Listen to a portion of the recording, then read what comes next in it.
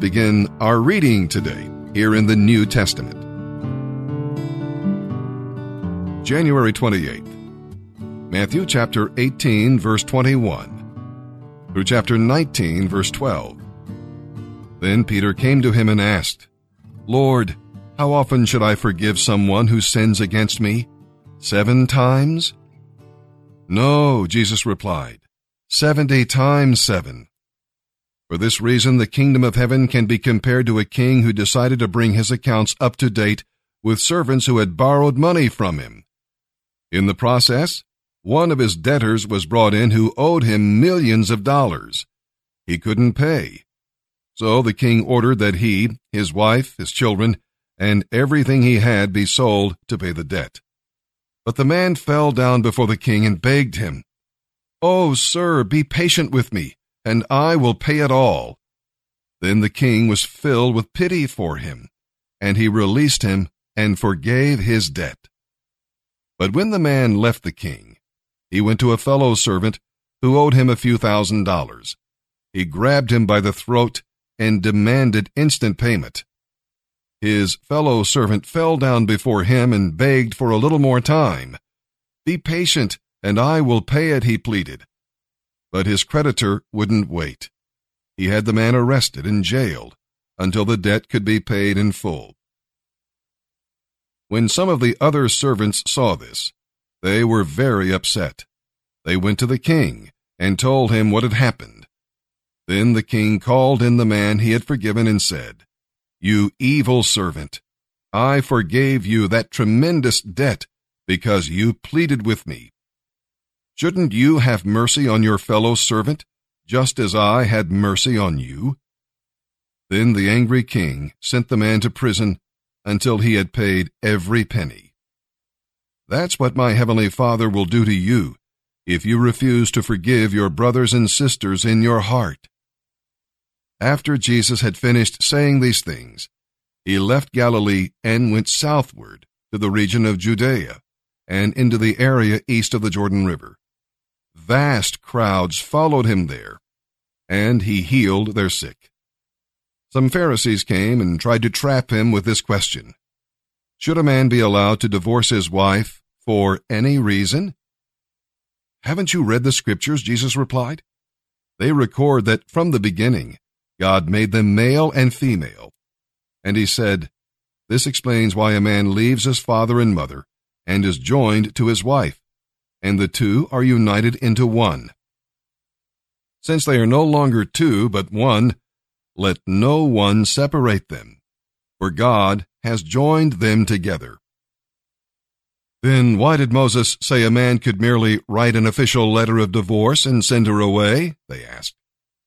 Jesus replied, "Moses permitted divorce as a concession to your hard-hearted wickedness, but it was not what God had originally intended. And I tell you this, a man who divorces his wife and marries another commits adultery, unless his wife has been unfaithful." Jesus' disciples then said to him, "Then it is better not to marry." Not everyone can accept this statement, Jesus said. Only those whom God helps. Some are born as eunuchs. Some have been made that way by others. And some choose not to marry for the sake of the kingdom of heaven. Let anyone who can accept this statement. I want to preach a message to you from my heart today, and I want you to look at your neighbor and say, "Neighbor, don't waste your angel." These are 3 things God has promised you. I'll hit them one by one. See, I am sending an angel ahead of you to guard you along the way and to bring you to the place I have prepared. They're all 3 right there. The first one is God promises to protect his people. And specifically, he says, "I will guard you along the way." I was interested in that phrase because a lot of times God is guarding you from things in your life that you don't even know you need to be guarded from. You got a giant assignment? That's good. The greater the assignment, the greater the assistance. So now I can look back on several phases of my life where God was protecting me with what I thought was a problem. God says, "I'll protect you And the second one, he says, I will bring you to the place.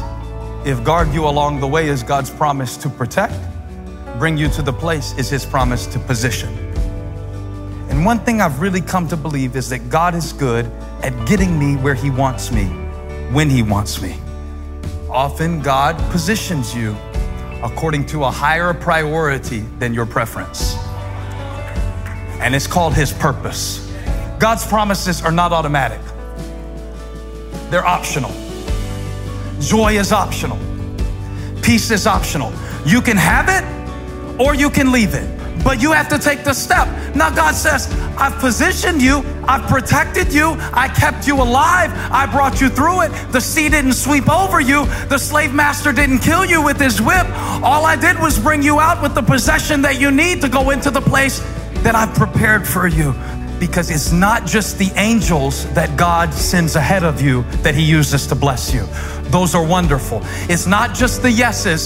Sometimes God uses the no's to lead you to a greater yes. He said, I'm gonna leave some things. I'm gonna leave some weaknesses in your life. Take it away. Now I'm gonna work through it. No, I'm gonna leave that weakness in your life, and your weakness is going to lead you to my strength. It's one thing to praise God for your protection, but it's another thing to praise him for your problems. Stop expecting for God's deliverance to be sudden. The greatest gift God can give you is gradual change.